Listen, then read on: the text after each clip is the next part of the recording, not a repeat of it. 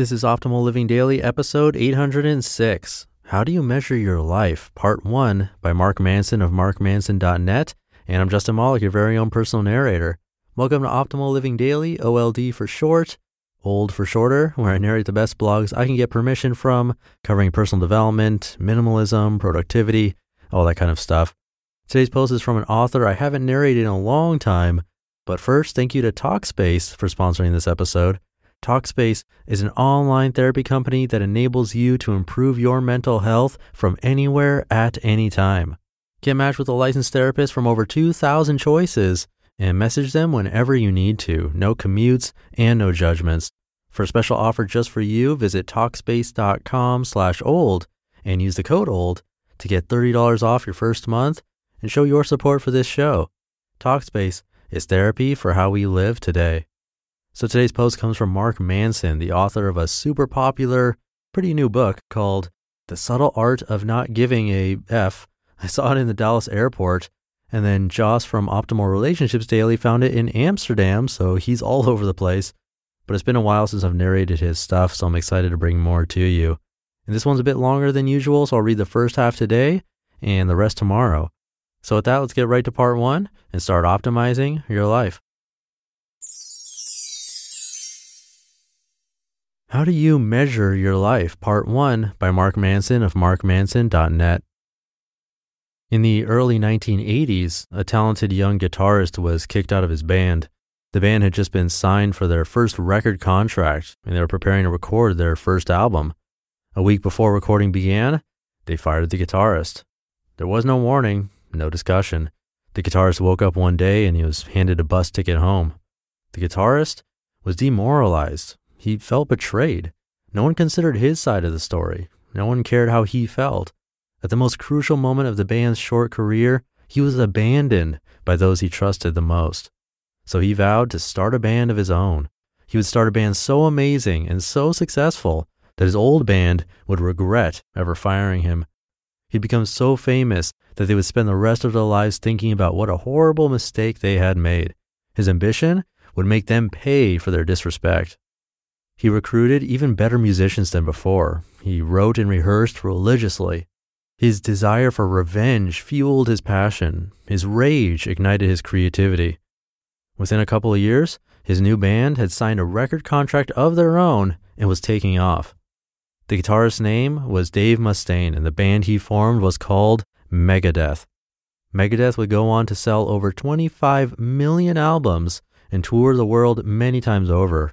Today, Mustaine is considered one of the most brilliant and influential musicians in all of heavy metal music.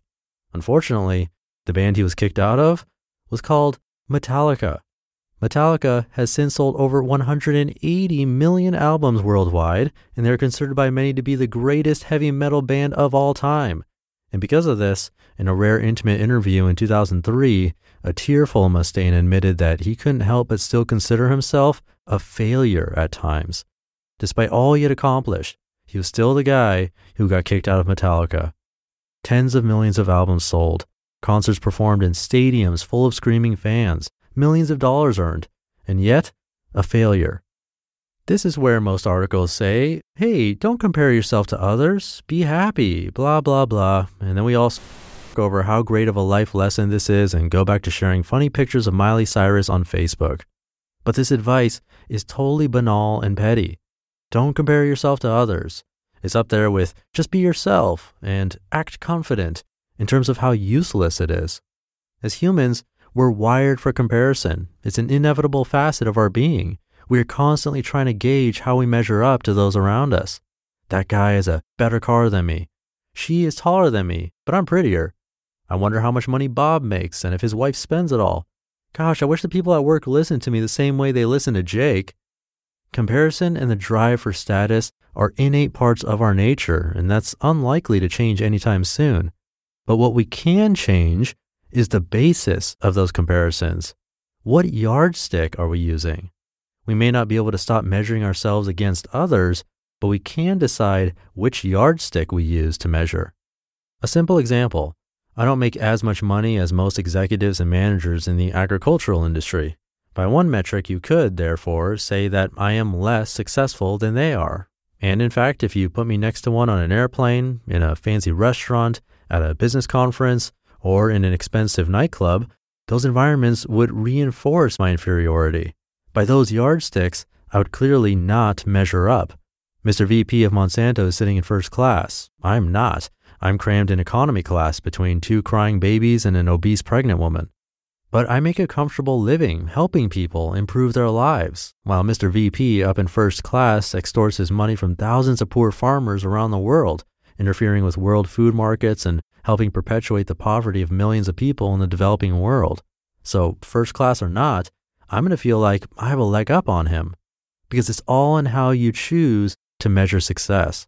I don't measure my success by displays of monetary wealth. I prefer to measure it based on social and global impact.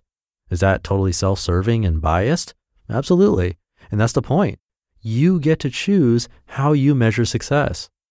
Most of us are never told this. It's not something we pick up in school or church.